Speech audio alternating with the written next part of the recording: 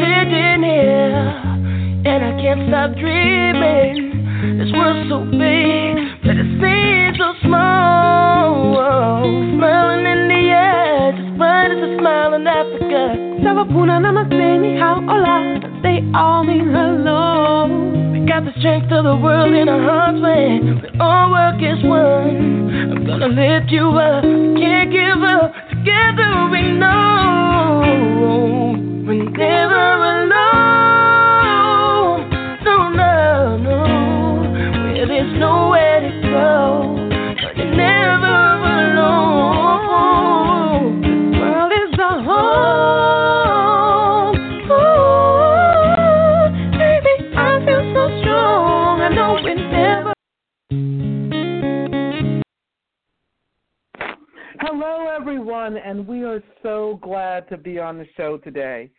So much has happened this week.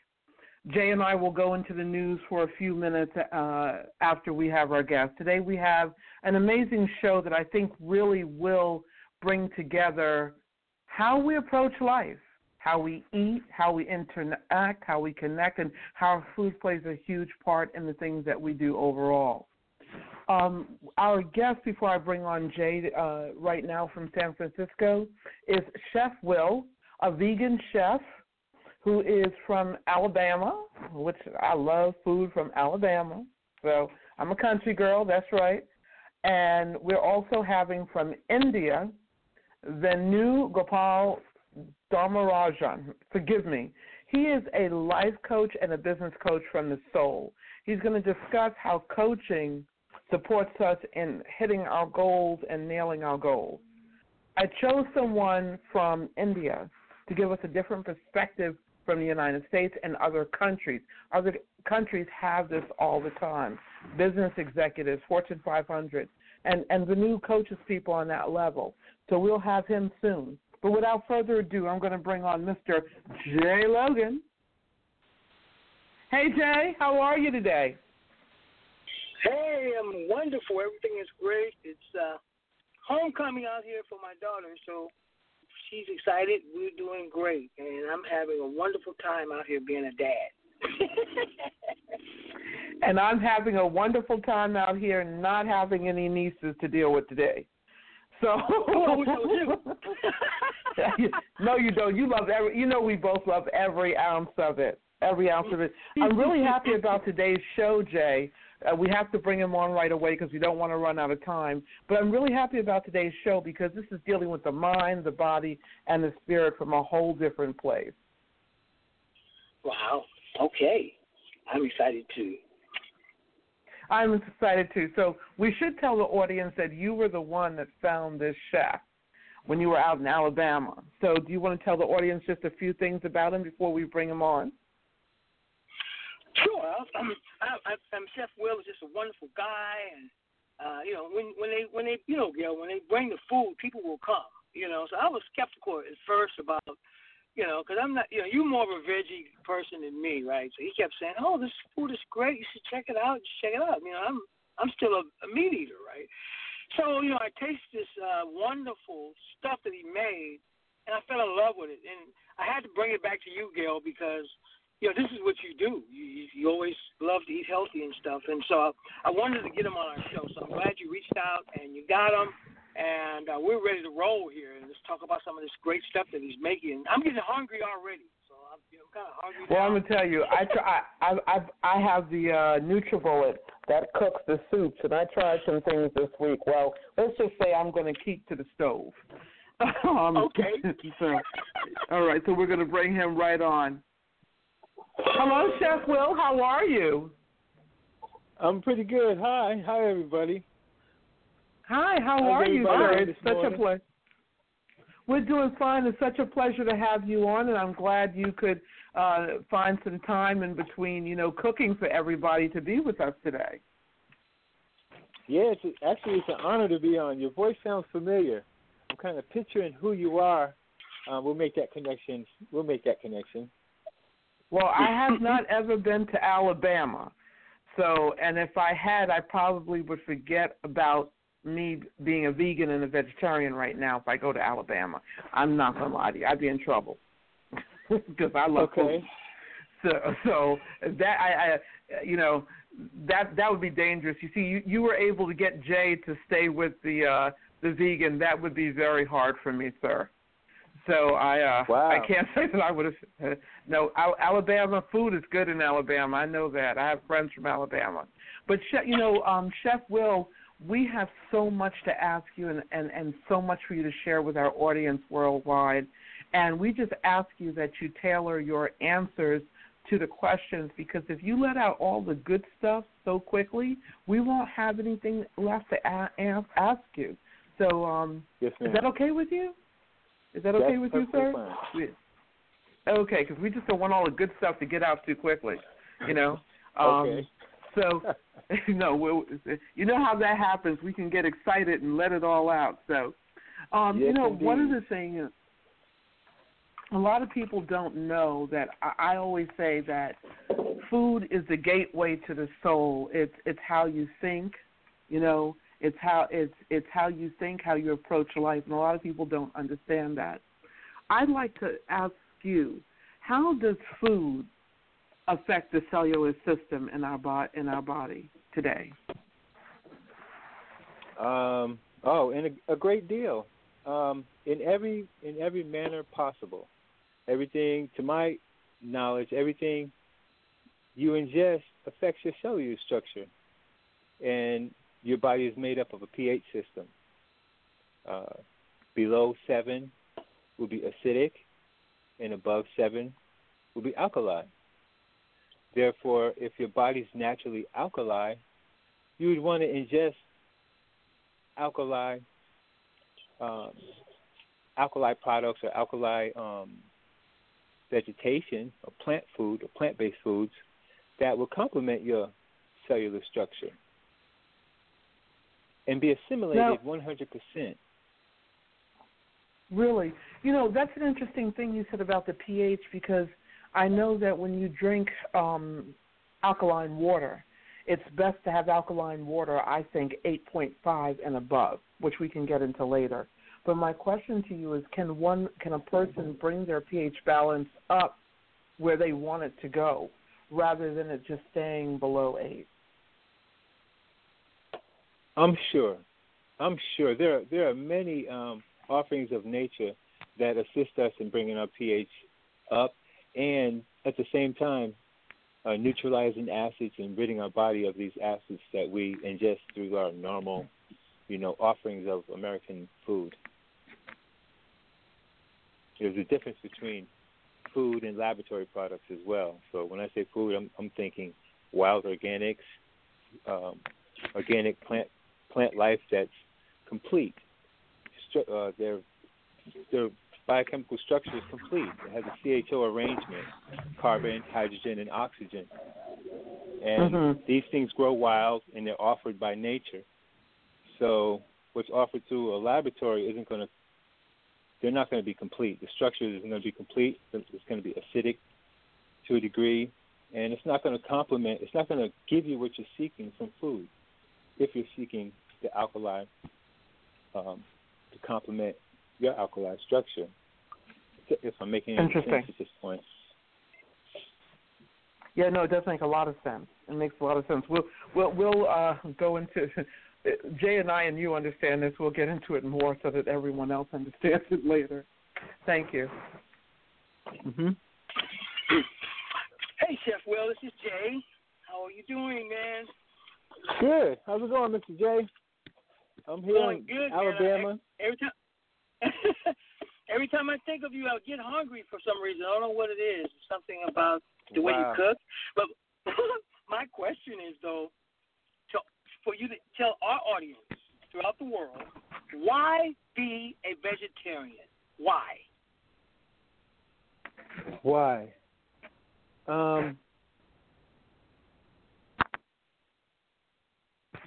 I would say, first of all, to feel better to enjoy a better quality of your life's expression.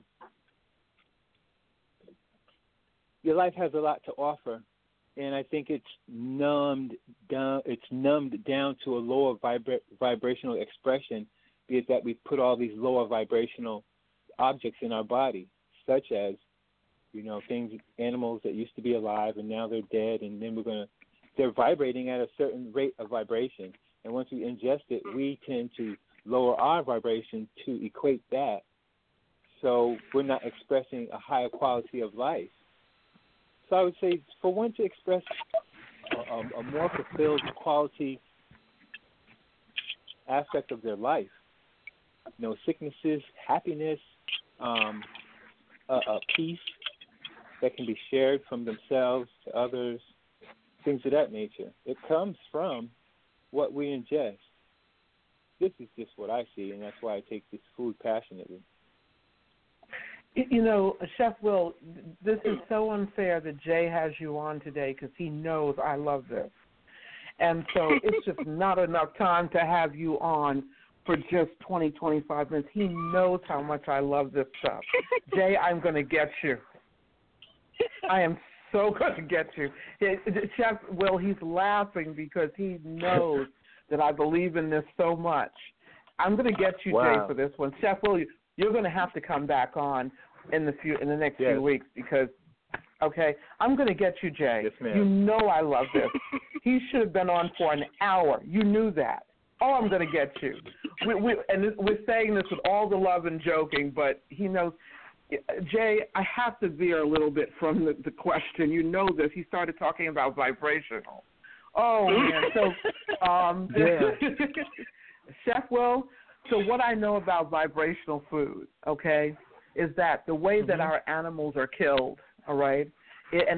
So for everyone out here, 50, 60 years ago, we couldn't talk about this open, but our parents who were on farms knew about this. The way you kill an animal is a vibration. And if that animal is killed or tortured or not treated with the due respect that it's due, because I go to a farm practically every other week or once a month to get my food, plus my family and I own a farm down in North Carolina. And the way that you kill an animal and honor that animal before you eat that animal is the way that it's ingested into your body and the way in which your body carries it with you wherever you go. The vibration is an energy. And, I'm going to be good. This is for another conversation. So some people, and this actually goes right into what I'm about to say, some people continue to drink alcohol even after taking on becoming a vegan or a vegetarian. In these cases, it's been shown it's because of the morality of not killing animals. Chef Will, doesn't this cause havoc with the body if the reason for being a vegan and a vegetarian is for the body to be healthy? And how does this affect the mental capacity over time with alcohol consumption and being a vegan at the same time? Wow. My personal experience of being a vegan, what you ingest, you could feel within 2 to 3 to 5 minutes. You're feeling it. Ooh, if it's spring water, you're buzzing off spring water. If it's Like I sit here and I make this iron tea off burdock root, sarsaparilla root, and once I drink my tea, I get 3 to 5 minutes, I'm good. So I'm saying you can feel it. It goes into your bloodstream and it's affecting you. Now let's see what makes up liquor and alcohol. To my knowledge, it's sugars, and these things. Sugar is like carbonic acid, and it has a profound effect on your brain waves. It actually reverses your brain waves and doesn't allow you to complete a thought. So say you're headed to the refrigerator to get some water, and because you have this reversal thought process going, you're going to reach for that sweet drink. Then once you sip that sweet drink, you're going to sip it again and again, because that's the effect of that carbonic acid. Your mind is not going to tell you to drink water, where normally your mind would tell you to drink water and your body would follow and you drink water. So over time, your cellular structure would suffer dearly. The carbonic acid would challenge your mucous membranes and clog your pancreas and prevent that from the insulin from going through. So you start to have these diabetic things. You start to go through all kinds of problems. Your blood, your iron, I can go on and on. The iron in your blood is not being supported by drinking this liquor. You're actually preventing the iron from doing its job. Be it that you're even ingesting the correct iron, phosphate versus the sulfate oxide. I mean, we can go on and on and on, but I think you might want to go back to food. You're going to jeopardize your cellular structure drinking liquor. Being a vegan is going to happen real fast because everything's going right to your cell structure. Absolutely. Okay, Jay, I'm really going to get you for this, Jay. Oh, I'm going to get you. Okay. Oh, well, although I'm in trouble, Will, I'll keep asking my good questions here. My next question, Chef Will, is, now this is what everybody wants to know, and I asked Gail about this too. So we really want to know what you think. Are there any meat products that humans should eat? For what? What is the reason? Because everything is a mineral base. Even the animals are eating the minerals, building their structure to these big, massive sizes. So for what? Everything starts off in a periodic table in a mineral base. So be it that they're eating the correct minerals. Now we have to understand what minerals are. They're positively charged atoms. Okay? So we're made up of 102 of them. And if we're going to eat the cow, it's like being a lazy person. You're making the cow eat the grass or eat the mineral phosphates, and then you're going to eat the cow trying to excrete the mineral phosphates from the cow.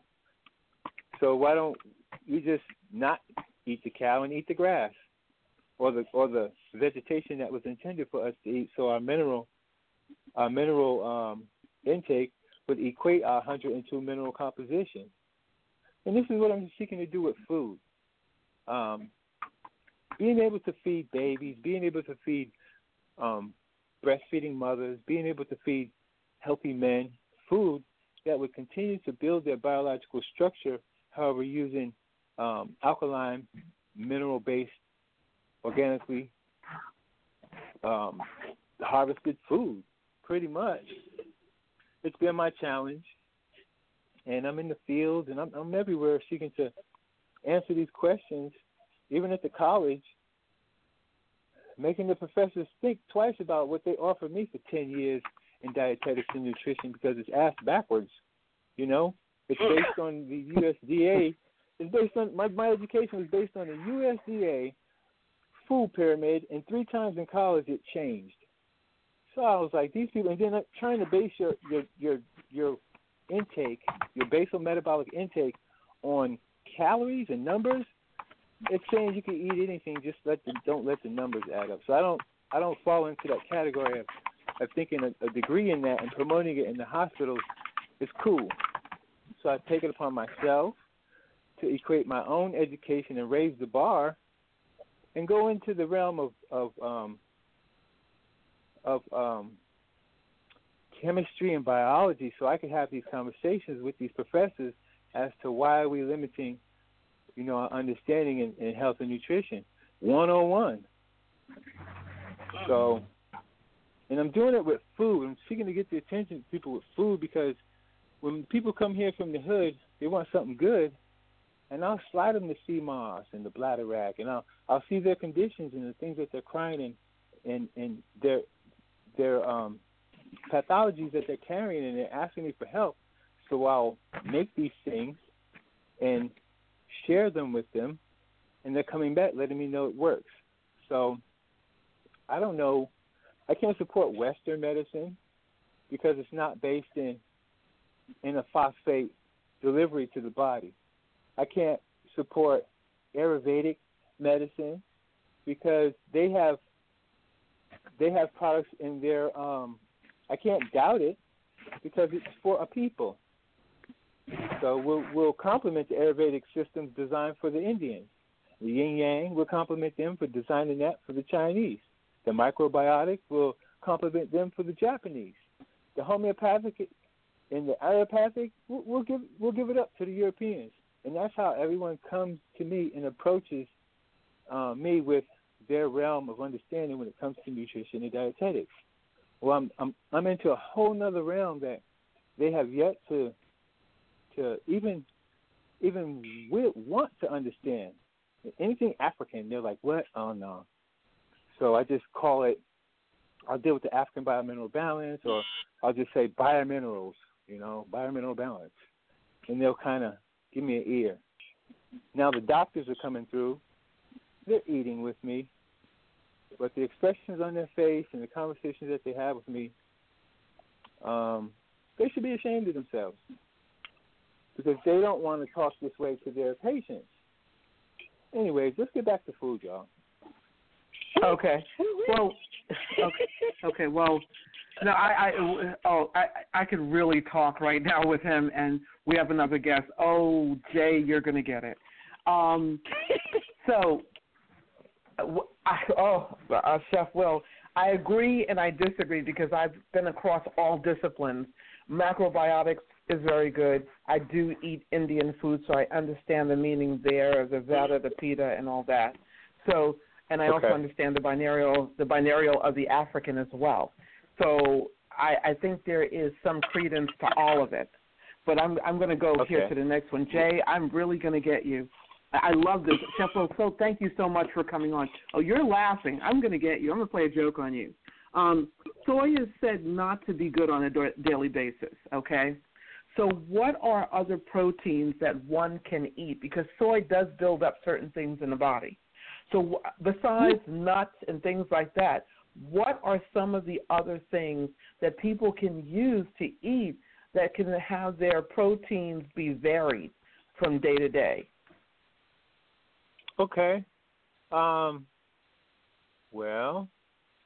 I fortify a lot of things with hemp seed. I sneak it on with my vegans, my hemp seed cream. Oh, so good. I make a really, really, really, really nice.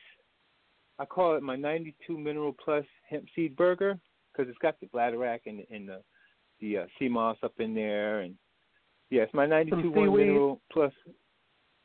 Oh yeah, the sea moss and the bladderwrack. Oh yeah. Mm-hmm. Oh, the seaweed. Oh yes, and the hemp seed is so good. Oh, hemp seed burger. Mhm.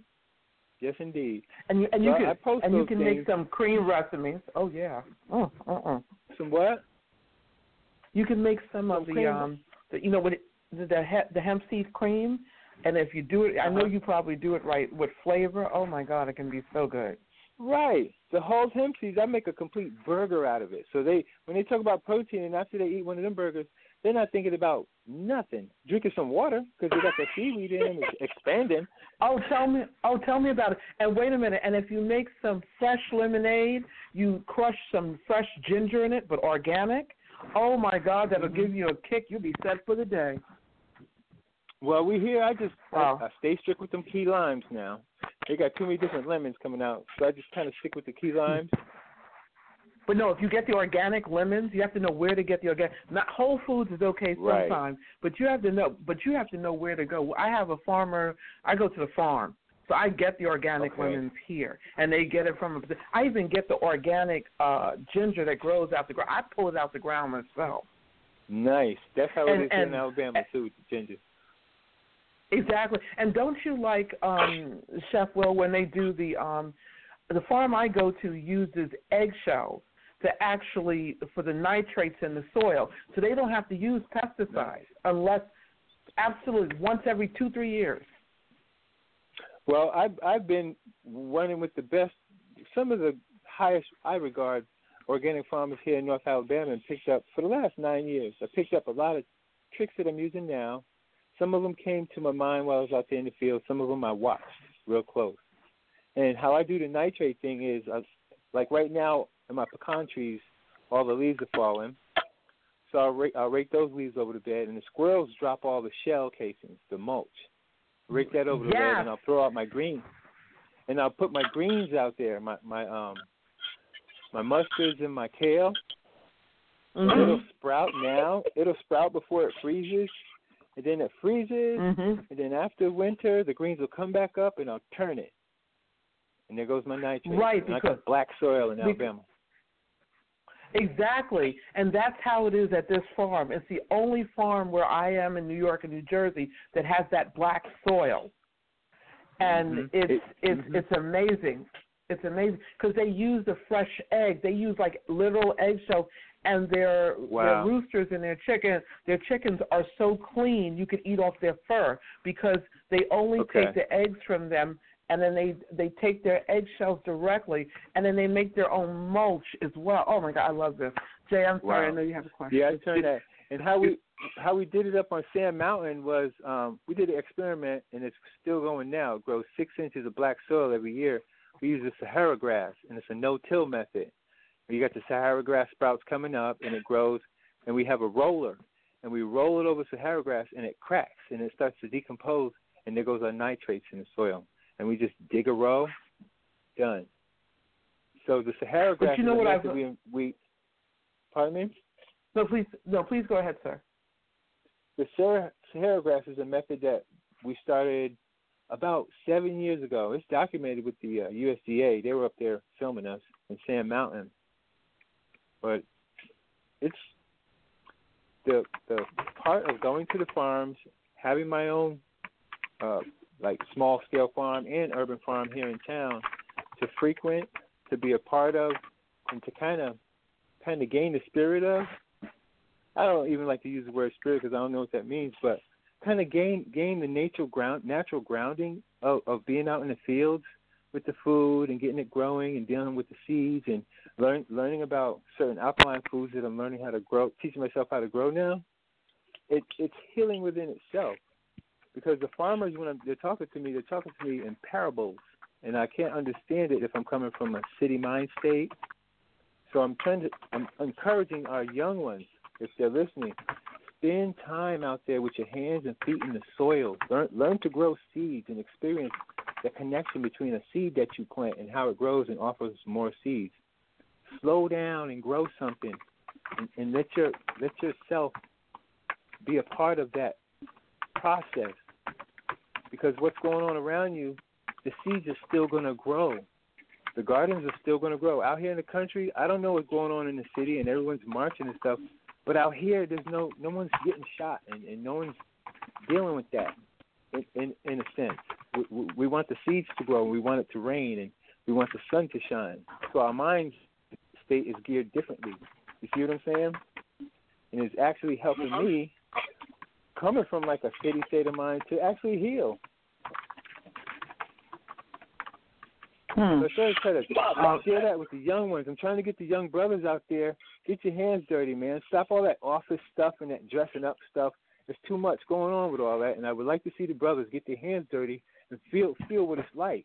You know, I know something was played on our minds to where we're scared of the forest and we're scared of the fields, and we think we're too proud to go do some farming. But I think that's a good start if we want to figure ourselves out from a grounding sense. You know, Mm-hmm. right? Yeah, Here, we even walk in the cotton fields to feel what we feel. Oh, but that's part of the grounding. That is part of the grounding. They say that if you want to be grounded and you want to really get a good meditation, you lay out further on the ground so that the Earth's gravity can pull all the negative energy out of your body as you lay on that ground and get grounded, especially under a tree. Right. But, Jay, I know that you have one last question because we have the other person on soon, and I know that I've taken up all your time, Mr. Logan. I do apologize, but you know this is stuff that I love. Go ahead, sir. Go ahead, Mr. Logan. Okay, 2 quick questions. The first question is, could you send me and Gail a plate immediately? That's the first question. No, I'm just playing, but you know, the food is so delicious. My last question, Chef Will, is what is your favorite dish, sir? And when and why did you become a vegan? My favorite dish right now, I really like making that. I'm from New England, and we used to do like the crab salad. So I like taking the mushrooms and making like an alkaline crab salad on top of some teff. You know what I'm saying? An alkaline crab salad, lettuce wraps with some burdock root and some mushrooms and peppers and onions and things like that, habanero chili, just, you know, hemp seed cream. Yeah, I really like the raw food because after I eat it, I feel a certain way. And that's really what I'm really digging right now. I could say a whole bunch of stuff from my diets of the past, but, you know, I don't feel the same way. Just be it that I continue to ingest those foods. And what started me being a vegan, I was working on the island in Coronado, San Diego, and the surfers. There was a white girl from Jamaica. She started talking to me in patois, and I was like, "Damn, my dad's from Jamaica, and I don't even know what she knows." You feel me? And then I was learning to be a chef there, and every time lunchtime they would laugh at me because I'd eat a big old. I thought I was doing like rich people. I eat a big old piece of prime rib. I was big. I stand 6'6", so I'm eating me a big old prime rib at lunchtime. Take a little nap, get back to work, and they're all laughing at me. I'm like, "What's up?" So she's like, the Rastas don't eat meat. And I was like, "What?" She's like, "Yeah, if you want to hang out, meet us at the sunrise at the beach." And they would go boogie boarding and surfing, and I couldn't get up. So then at lunchtime I would stop eating the steak, and I switched up a little bit, and then I just stopped altogether. Stopped eating bacon, stopped eating chicken. My headaches went away, and I was at the beach before sunrise. And that really, really, you know, for someone else to hold your culture and then show you your culture, I was like, man, I need to learn more about my culture. And that's where it started. Some surfers helped me understand. And then you know, we used to sell incense on the corner. So, and we would go to the community center in San Diego in the 90s, like 96, 97. Dr. Seeley would come to, there's a guy named Dr. Seeley. Everybody knows him, or you should. Anyways, he would come to San Diego to give us these speeches and lectures, and he showed us how to drink a gallon of water a day. But some of the things, he called it like the millennial, there was a pamphlet he gave us back in them days. It was about the future of what we're supposed to eat. That's how it was presented to us. And from that point on, it was over. I got children that were born vegan. So, and they're like 18. Yeah, my daughter, I don't know if she's a vegan to the degree now, but she's in her 20s. So it's not nothing new. However, understanding manufactured foods and foods that were created in a laboratory is important now. That's pretty much what everyone should be concerned about, because people are wondering why they feel and why their bodies reacting a certain way to simple foods that they're eating, even rice or simple foods that they're eating. And it's because of the laboratory being the creator of it and not nature. Yeah, keeping it on one. I appreciate you guys. You know, and thank you, Logan, well, no problem. Allowing me to come build. No problem. Well, we definitely will, and we'll have you back on again. And thank you so much, Chef Will, because you are actually ushering in for our next guest from India. Thank you very much. So we will definitely have you on in the coming weeks. Have a good day, sir, and we will have you back on. You have to come back on. Awesome. You must come back on. No problem. Thank you. Thank you very, food. Very much. Peace and blessings, y'all. You too, sir, and have a wonderful day. Thank you. He was really wonderful, Jay. Really wonderful. Oh, my goodness. I am just so, blown away by him. I loved him. Very simplistic, very knowledgeable, and just really nice person. And wait till you taste the food. You got to go down there and taste it. It's worth an airline ticket. Delicious. I mean, I don't know all that hocus pocus stuff he was talking about and this and that. Like, you guys, all I know is it tastes good. Well, the thing is that food is energy. Food is energy, and it really has a lot to do with how you approach life. It really does. It really, really does. Well, I'm going to bring on our next guest, and while I bring on our next guest, Jay, would you mind telling our audience about the latest news? Okay. Well, thank you so much, sir. Okay. Well, I'm going to talk about this music news that's very, very interesting. As you know, Michael Jackson owned a catalog called the Sony ATV catalog. It has been like the biggest catalog for at least the last maybe 20 years. It has everybody's songs in there from the Beatles, Happy Birthday, and they have been the number one publisher.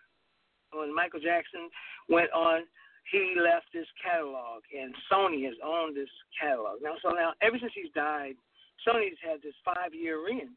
They've been the biggest publisher in the world, all the songs, and it was administered by EMI. So, finding out in this quarter, this year, they have been toppled, and the number one, they've been toppled by Warner Brothers, Bugs Bunny and those guys. And now, in this quarter here, Warner Brothers has now taken the number one publishing award in the world, based on their market share of all the radio songs in this third quarter. That's really a huge thing because, Sony had owned all of these songs. And so now, basically, it's coming back to America as far as we're owning our songs. Hi, Jay. Jay, I'm so sorry to interrupt you, but we do have our guest on, and we have Venu Gopal. Venu, I think you should introduce your full name because I cannot pronounce it. I do apologize. Yeah, my name is Venu Gopal Dharmarajan. I'm from India. Well, thank you, Venu. And Venu, please meet Jay. Jay, this is Venu. He's in India now, and he's going to share some amazing things with us. Venu, Jay Logan, Venu. Hi, Jay. Hello, how are you? Hi, Jay Logan. This is Venu Gopal. Hello, how are you? I'm good. So, Venu, as with the last guest, we are going to ask that you have so much good information to share, okay? And we're just going to ask that you tailor your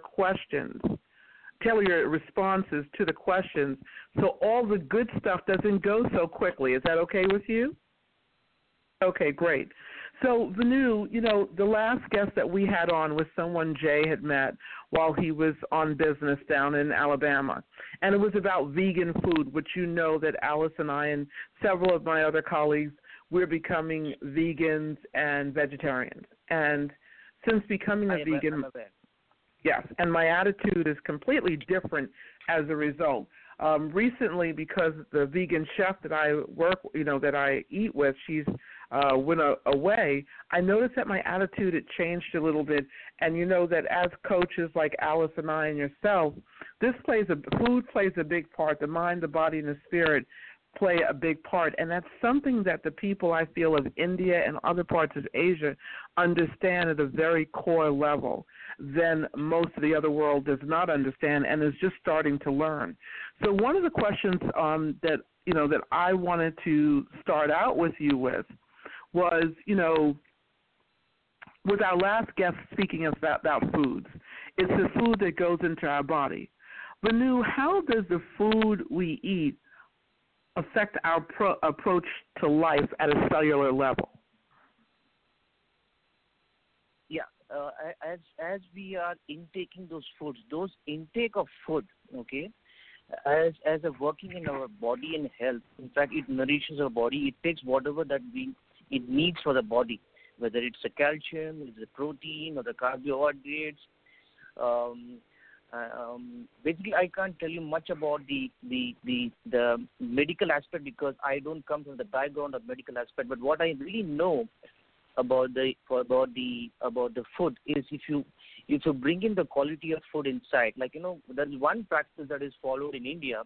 What people mostly is they pray before they eat the food.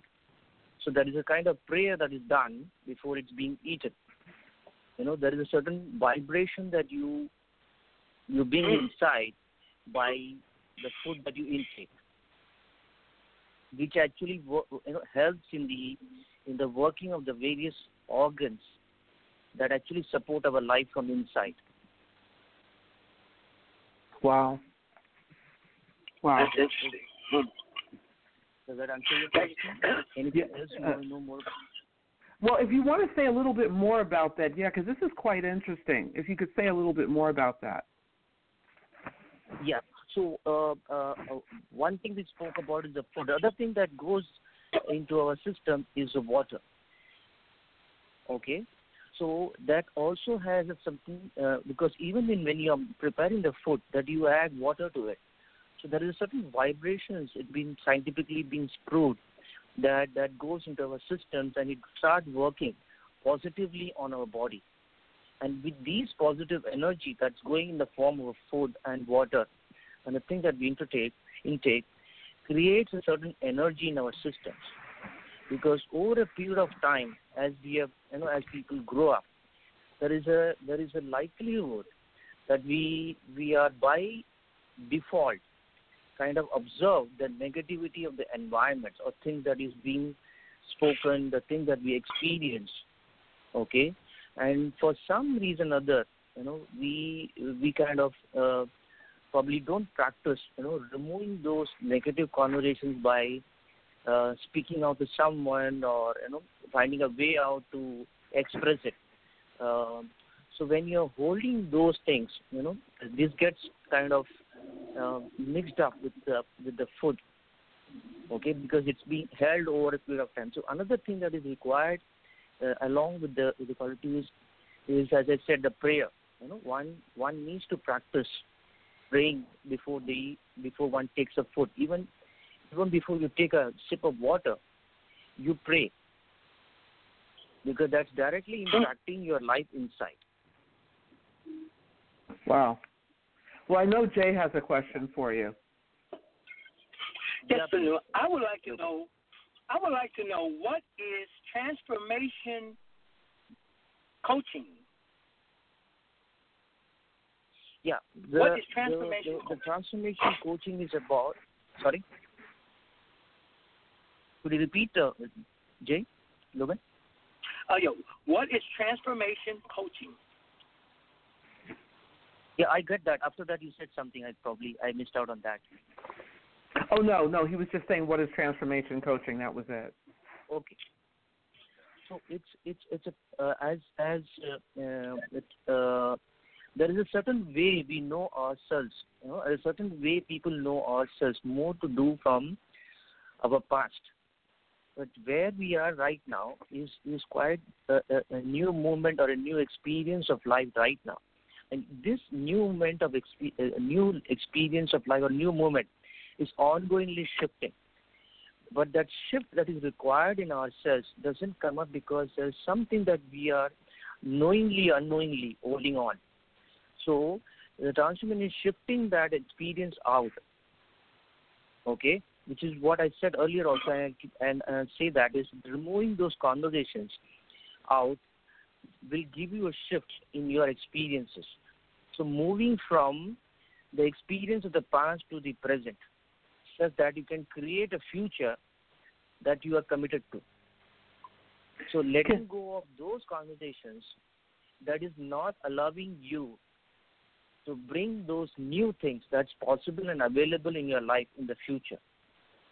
So your ability to let go of ongoingly is a transformational thing.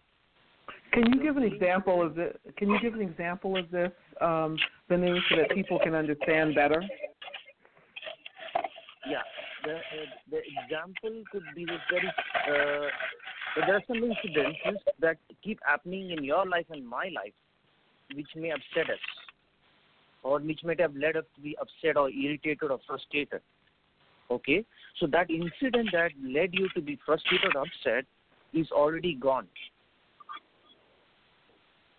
There's nothing that you can do about that incident. What you can best do is let go of and invite the new moment and live this moment of life quite differently from the experience you already had. And that's exactly, if you see it happening, like there is certain natural calamities or situations that we and I as human beings face, but we are able to bring the normalcy into the situations over a period of time. So bringing back to normalcy from that breakdown situation is a transformational thing. And that is something that you practice. Interesting. One of the things I'd like to know is, how does coaching connect with our minds, body, and spirit? Yeah, the way to look at coaching is not about as an advice or something that you get as a solution from your coach. It's more to do with your willingness to let go of things that you are, for some reason, saying, I'm not able to. So the moment you say, I'm not able to let go of certain things, all that you're doing is you're holding on to that.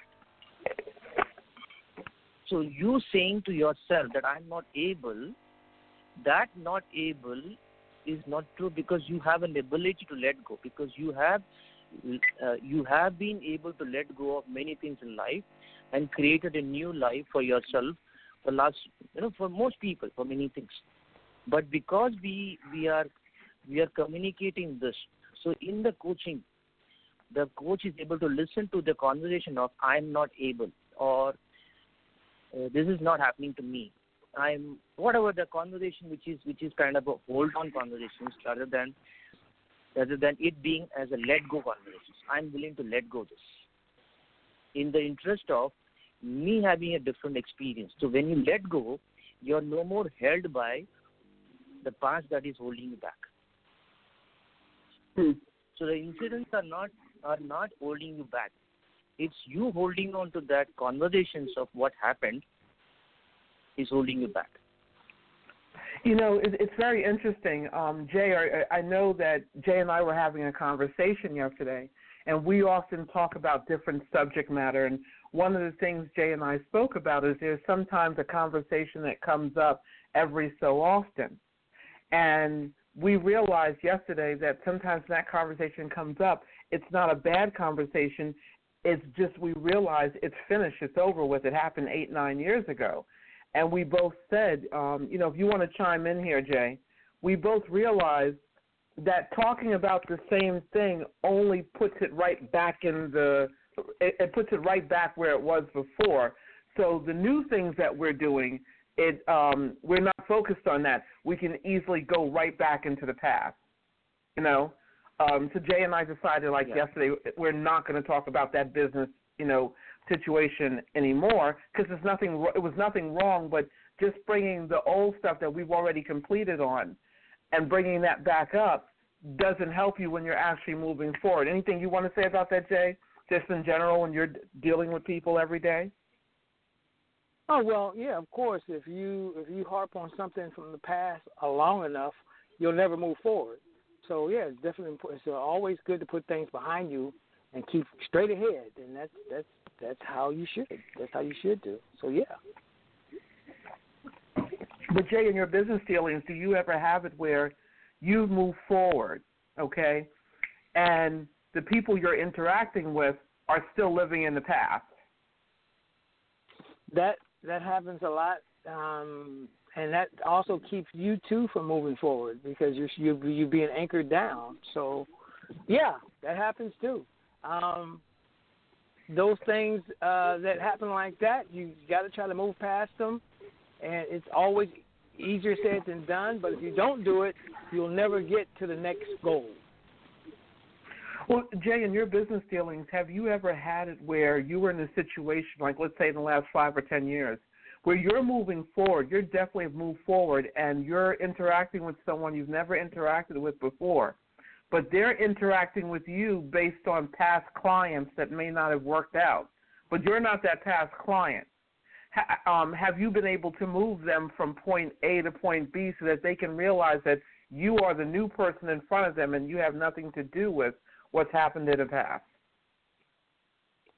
Yeah, that's a hard situation because once people are jaded in their past and they socially think everybody's out to get them. It's hard to change that mindset. It's very, very hard. Hopefully we don't get clients too much like that. But yeah, I've been in that situation. Yeah. And what did you do to overcome it? What did you do? Did you have to leave the situation alone sometimes? Or what did you do to get that person to see, I'm the new client, I'm not the people you've dealt with before? I tried to change the energy and the vibrations. I tried to change and make it fun so they enjoy. People want to like the people they're working with. So that's what I do. I change the vibrations of the situation. I change the vibe. Okay. And then there's a shift there. There's a shift there. It's like what you were saying. It's like what you were saying the other day. Move from that perception and look at it from the other side. You know, it's all different sides. Yeah, it's like what you were saying. Different angles of everything. Right. That's interesting. So that's interesting. That's a really good way of doing it. You know, Venu, where Jay is saying he infuses humor into it, so that the person now can actually shift and see another side of things. That's a really good thing, Jay. You're not getting serious with them and saying, well, look, I'm not the same person. You're actually just still being Jay Logan, but infusing humor into it so that now both of you can lighten up and have fun. Right. And the important thing that Jay said is about, sorry to interrupt. Please go ahead. Vibrations. So the important thing that Jay brought out in his conversation is about vibrations, shifting the vibrations, internal vibrations. Yeah? Absolutely. Yeah. Absolutely. Yeah. Jay, I know you had a question for I'm sorry, Venu. Please go ahead. Yeah, no, I'm done. Okay. Jay, I know you had a question for Venu. Okay, Venu. Many people often live in the past and bring that to the forefront when approaching new goals. What is meant by the term be present to what you are creating now? Be present to what you are creating now. Yeah. So one of the things, the way I have been, practicing, it's because it's more to do with practice. Okay? So there is a certain practice that we follow on a day-to-day life. The practice could be a practice that is by default or the practice that you create. The practice by default is something that you are doing things mechanically. Like you wake up in the morning, you do certain things mechanically. Brush your teeth, get fresh. So some of those practices, if you notice on a day-to-day life, are more mechanical, are not creative. So when all that the life, for you to be creative, demands you to be present. And if you see the conversation of present is something that you are there right now. So you are physically there right now, but in terms of your state of mind, you're either in the past or future. So all that you're conversing with your mind kind of is one of the statement I have brought it to myself is affirming to myself, yes, I'm in the present.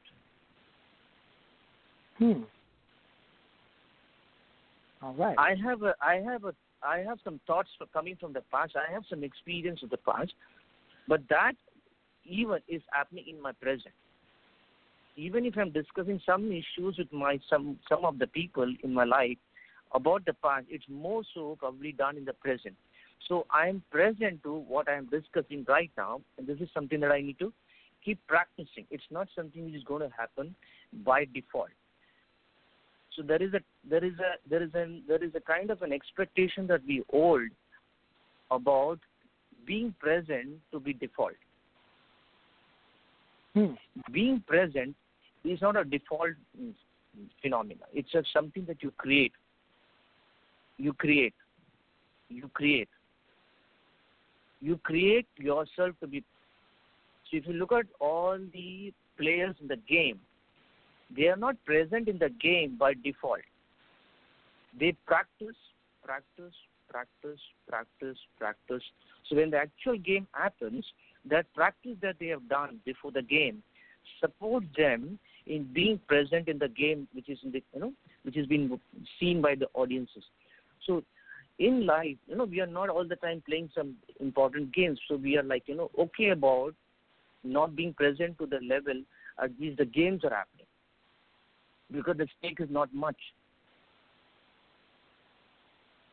So it's okay to be not present in a normal life.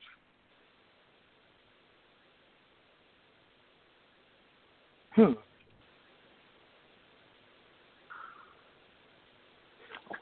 One thing that whereas you got that right, Jay?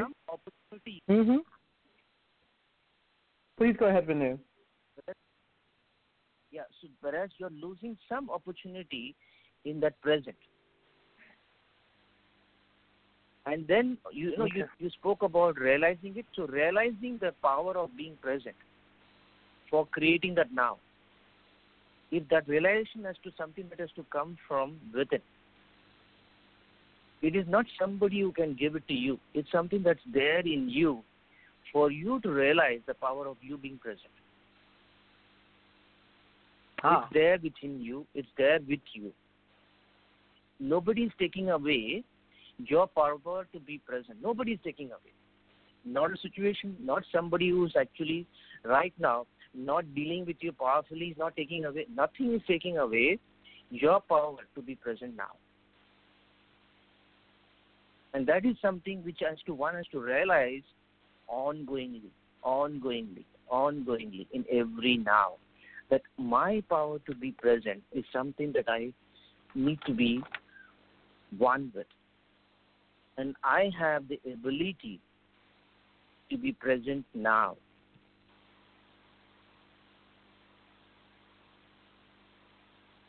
And I'm willing to practice that in every now.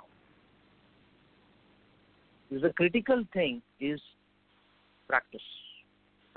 So the amount of practice one has to go through, there is no limit to that. One has to continue to be practiced to be present. It's an ongoing practice. One of the things, speaking of being present, how does the body connect with what happens in the past, and how does the body connect with what's happening in the present? Because you can be moving forward to attain your goals, and then your body is still locked in the past. You can feel the sensations. A lot of people feel fear. A lot of fear as they're moving forward. That's normal. But as they don't realize they're doing things like a hamster wheel. They think it's different. Let's say you're playing an instrument. Well, no, let's say this. You don't get along with people, and all of a sudden you are getting along with people, but you can't maintain getting along with people because your mind is still dealing with the things from the past. How does your body connect with that? Yeah, so we know that we all have a memory, and everything that is happening in our life right now, as this conversation is getting into your memory. And consider I'm also speaking to certain things or most of the things from my memory, what I know.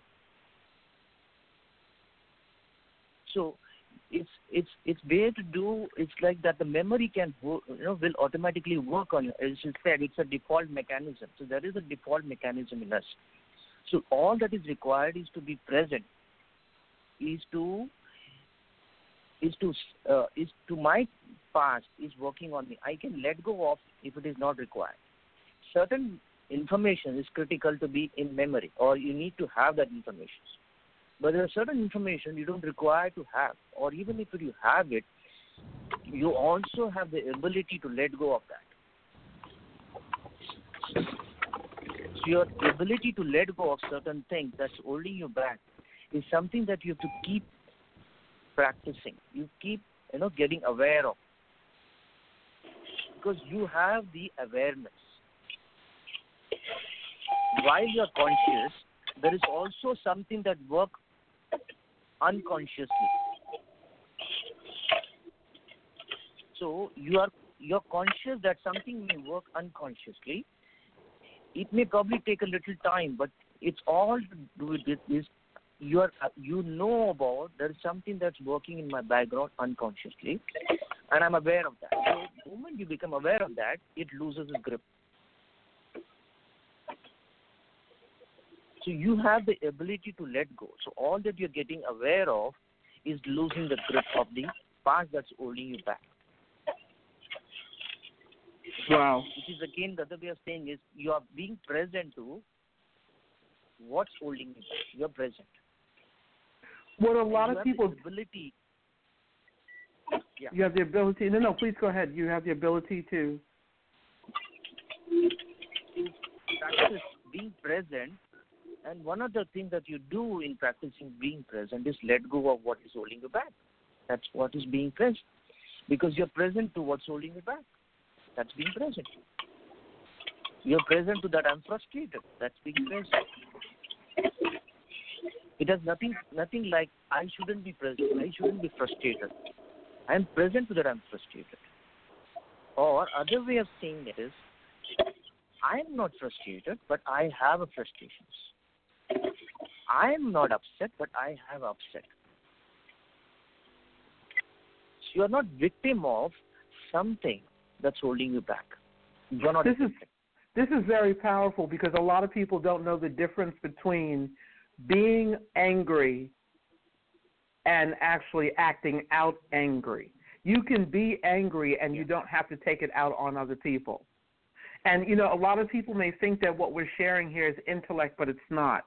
One of the things, Jay, that Chef Will was talking about with food, everything has a memory in the body.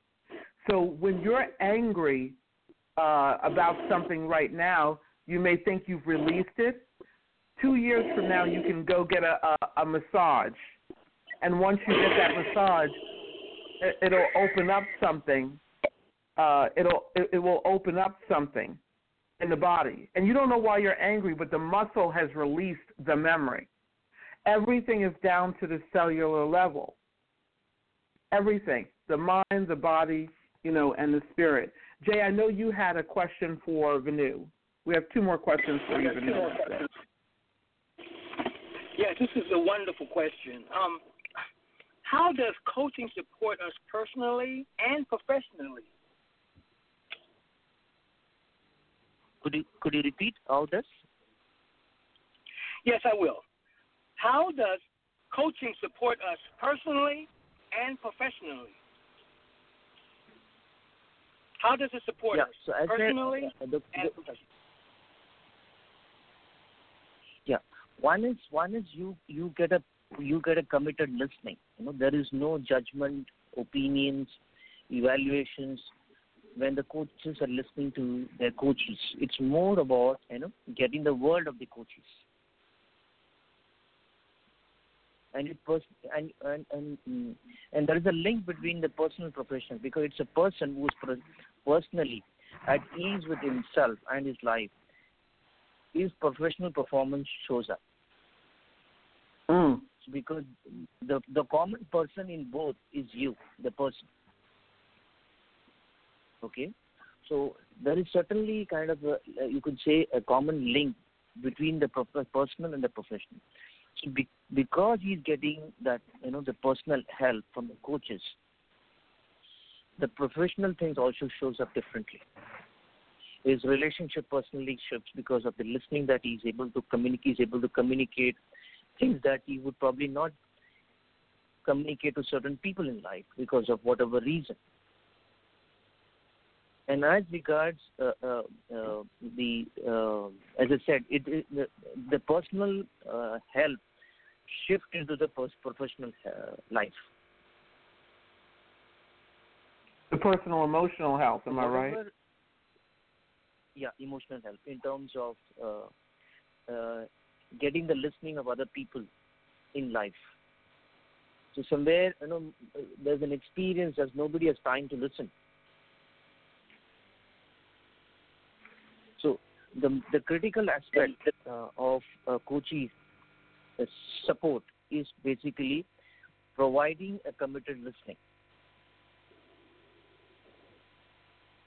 If you have to say in a very simple language, it's about providing that listening. As someone who's a coach myself, and as Juvenu, Alice has been a coach, would you explain to people, there are some people that say, well, why do I need a coach? I don't need a therapist. I don't need a psychiatrist. I have this, I have that. I don't need a coach at all. And not even need. Well, why would someone want a coach? And you can explain this in a way that I think that people will understand. I mostly tell people that it's not that you need a coach, but you can only get so far yourself and with the people around you. With a coach, both personally and professionally, they take you to levels that you know that you can attain, but that you haven't been there. Even Serena Williams or Warren Buffett or Bill Gates, they have coaches as well to keep them going to the top. Not the top of all the money in the world, but keep taking them to the top of what they don't even know that they are able to do. Michael Jordan had a coach beyond the coach on the basketball team. He had a personal coach. So it's the same kind of thing. Would you explain that a little bit more so that people get that? Like, well, I don't need that. I have everything in my life. Yeah, so say it in a very simple way. The advantage of a coach is you get to see a blind spot through a coach. The blind spot is the spot that you cannot see yourself. You can see, other people's blind spot, but you cannot see your blind spot. So while the players are playing the game, they are not watching the games. They get to watch the game probably after the game, if they have, it's been videoed. But maybe it happens, maybe it doesn't happen. So while you are playing in the game of life, nobody is videoing you. And when you are sharing, even if it is not being observed by somebody as a coach, even when you are living, there are conversations that you say. Like I heard people saying, I'm not able. So I just make them present to what makes you say that you're not able. There's no way you're disabled. What makes you say I'm not able? The moment they realize, that by saying I'm not able, I have, brought in the negative conversation, or I have invalidated my own ability. So though I am able, I'm communicating to my own system that I'm not able. So that energy, that communication of not able goes into a system. And that not able vibration works from inside. So you, even before you play the game or you get into action, you withdraw. Because you got a communication to yourself that I'm not able. So you don't even make an attempt.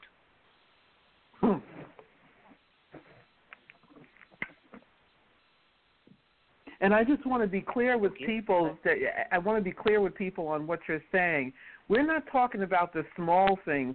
You could have made $50 million and tell yourself, I don't see how I'm able to make the next 50. So by you already telling yourself you're not able to make the next $50 million, or I don't know how I'm going to do it, the moment you tell I can't or I don't know how, that becomes your experience. This is not about positive thinking. It becomes your experience. You've actually sat there and stopped yourself from moving from point A to point B, and you're actually trying to move over your own conversation. I'm going to make that next $50 million, but in the back of your mind, you don't know how you're going to do it. Yeah. Because you're telling yourself you don't know how. Another thing, as you said about I don't know, it's also that the willingness to step into the unknown. So the coaches help in people stepping into the unknown. And what's the conversation of I know? The conversation of I know is mechanical, is default. Whereas the conversation of I don't know or stepping into the unknown world is not mechanical. So most people are having fear of stepping into unknown. So they take the support of the coaches, step into the unknown. And what they discover is something which is miraculous or something that is they never predicted that it's possible. There is a world of possibility in stepping into the unknown. Absolutely. And, I had a conversation. This is someone that Jay and I know. He's a great person. But he always comes from the place of, I know everything. And Jay, you know this person. He's over here in New York. He comes from the place, I know, and, you've got to have something tangible, and you've got to have this, and you've got to have that in place. And, and I was listening to him often, and I thought, you start to think this person has it more together than you do. And then I looked and I started noticing that the little things that I was doing, he was adding to that my supposed intangible that I didn't have. And what I got was this was someone, he says, he would say, but I have to be that way. I have to be it. And so what I realized is underneath all of that, he looked like he had it all together, but underneath all of that was someone who had to prove constantly that he had it together because he probably didn't believe somewhere that he did. Okay? Stepping into the unknown for him, and so Jay, like when you and I stepped into the unknown, like what you're doing with going for your Grammy Award, you've worked hard on your album. I've worked hard on the United Nations music that's going in and the other sides to that with global issues and global affairs. Going into the unknown, being willing to take that on. But even in us taking that on, there are places where you can get stopped. And you have to have the right coach or the right person who is knowledgeable and understands you in a way that even your own mother may not understand you. Okay? Which brings me to this last question. What do you think about... Just one thing I would say, Gail, before you go to the next question is, it's nothing to take away from what you know. It's not to invalidate what you know. It could be quite useful what you know, but there is also a world of that you don't know, the world that you don't know, that you are willing to step into. So, right. With due respects to what you know, not taking away anything about what you know. Got that. Completely there. It's what you don't know that you don't even know. We all know that we know how to drive. We all know that we don't know how to drive, but we don't even know what we don't even know about that. And that sounds like a play on words, but it isn't. We really don't know what we don't know about that. So what do you? So here's something that's completely over in left field, but relates to what we're talking about. What do you think about artificial intelligence and the fears that it's causing people? What happens when people don't deal with their fear that's in the background, like they act like it's not there and keep moving forward? I'm going to go for my goals. I'm going to go for this. But in the background, we see robots. I mean, a robot just became a citizen of Saudi Arabia, okay? So there are fears in the background, like if this is artificial intelligence now, there are people who are janitors all the way to people who are accountants and lawyers and doctors and so forth. Robotics is happening now to replace a lot of the jobs that I just mentioned. And people are going along like, oh, it's, it's scary, but, I'm not going to deal with it when it's right here. And it's actually running what we just talked about, it's running their decisions in the forefront from young to old. What happens when people don't deal with the background fears that are in the background running them? So it's a very, very difficult question because I personally haven't dealt with such cases. So okay. Well, let me make it easier. What happens when people have fears that they don't deal with, that's running them?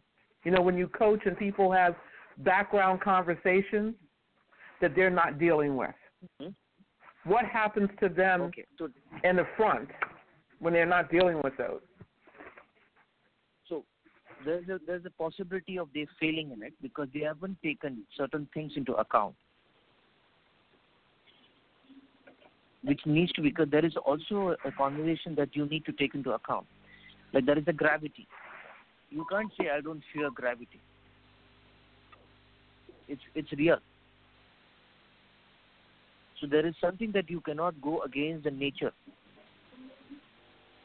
Okay? So taking into account a certain that nature is fundamentally created, respecting that, and giving thought over it is very critical.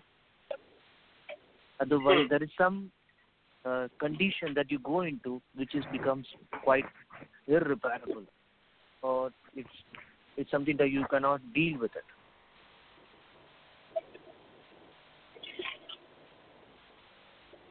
Or it's a dangerous situation to face because you didn't address your fear properly.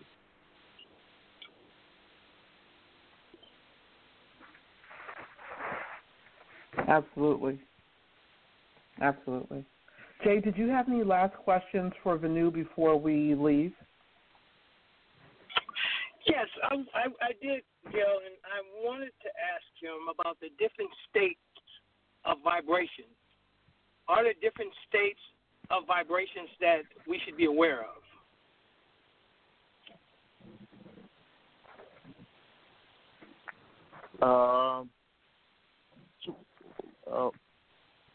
That's more of a the internal vibration, which is like the conversation that you are. There is an internal conversation, a conversation that you are continuously engaging with self, and there is a dialogue that's happening between you and me.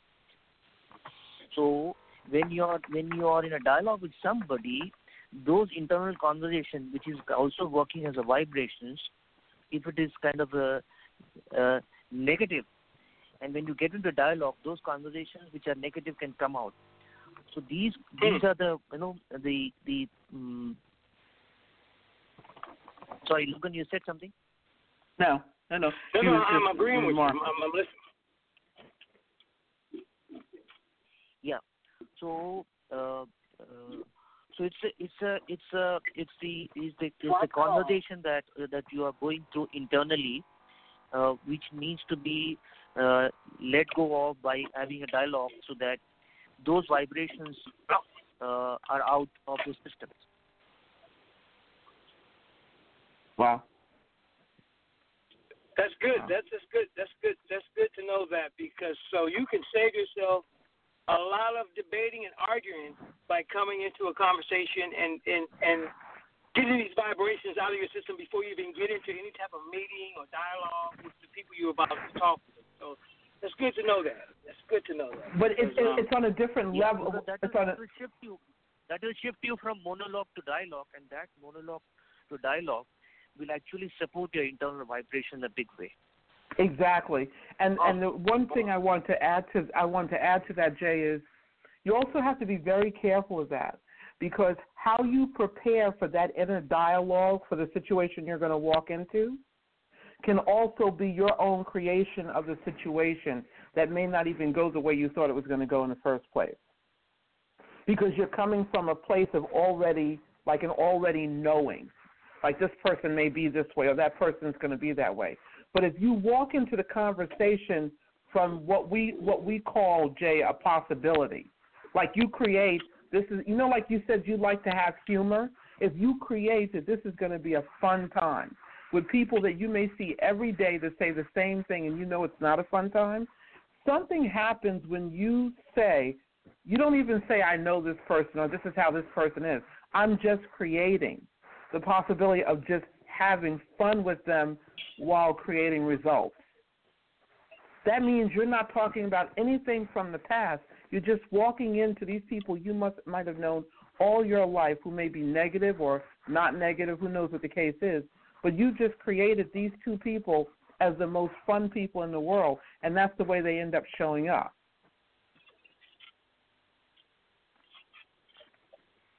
People can show up no other way than how you see them. If you see that person as being the same old way, Jay, no matter what, they will show up that way. And the thing that we all forget as human beings is that just like we shift and grow in life, so do the people we have known for years. They shift too, but they may not shift in that moment. The other thing is, Tony Robbins said this for New and Jay, which I found to be true. How you engage a person is how they respond. Now, this is something I've known all my life. But how you interact with someone, how you deal with someone in that moment is how they're going to respond. So if Jay sees John Doe as a pain in the butt all the time and I just don't want to be bothered, John Doe may have shifted, but Jay doesn't see that because he still sees him the same way. Or sometimes we all shift. I may shift and feel like, well, I've shifted, but Jay hasn't.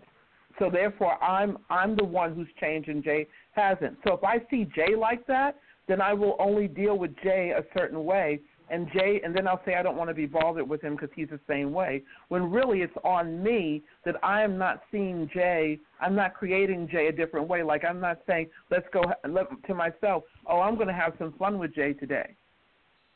People interact with you how you see them because how you see them is the actions you take with them in that moment. That's not rocket science. And that's the thing I think we all must remember as human beings. How we see somebody is important. Because just like a teacher, if she sees all her students as dumb, that can scar them for the rest of their lives. If you see your husband or wife as someone unlovable or this or that, then that's what you're going to get. So it's really how you choose to see life. Please go ahead, Sunil. Another important thing I want to add is about we have the ability to recognize quality. Yes. Okay, so there is a quality time which is called now. So you're the quality, you're not a quantity. You're one person in life, you have one life, which is quality.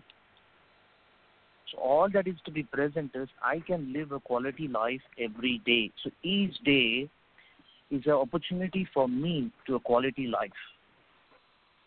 It's all about you realizing the ability to create each day of your life as qualitatively. Because there is no control over the quantity of your life. What you can really have for your life today is a quality. And that quality is available to you in every moment. That's quality available in your listening right now. That quality is available in your response to people. So all that you are capable of living a quality life every day. If each of the individual can get present to his ability to create a quality life, there are a lot of things that will get created qualitatively. Wow. Well, when you oh no, please go ahead. When you have quality, it's easy to bring the quantity. That's the truth. So if a brand is qualitatively designed, they are able to bring a turnover to the business because of the quality. So Apple bringing quality to his phone is able to bring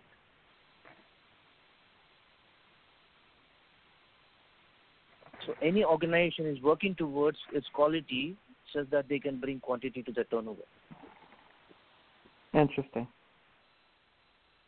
Well, we certainly thank you. I'm sorry. Oh, please go ahead. I'm sorry, Venu. I keep interrupting. Please go ahead. So all that I would request is be present to bring quality to your life each day.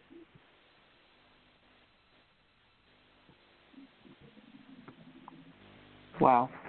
Well, we truly thank you for being on us. We really do.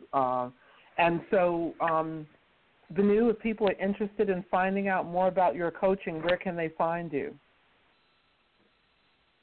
You have my email ID, Gail? Yes, I do. Yes, I do. We can put it out there for you. Okay, fine. Okay. Thank you very much. No problem. And Jay, just to let you know, Jay, are you there? Yeah, he said thank you to you. He said thank you. So much. Mm-hmm.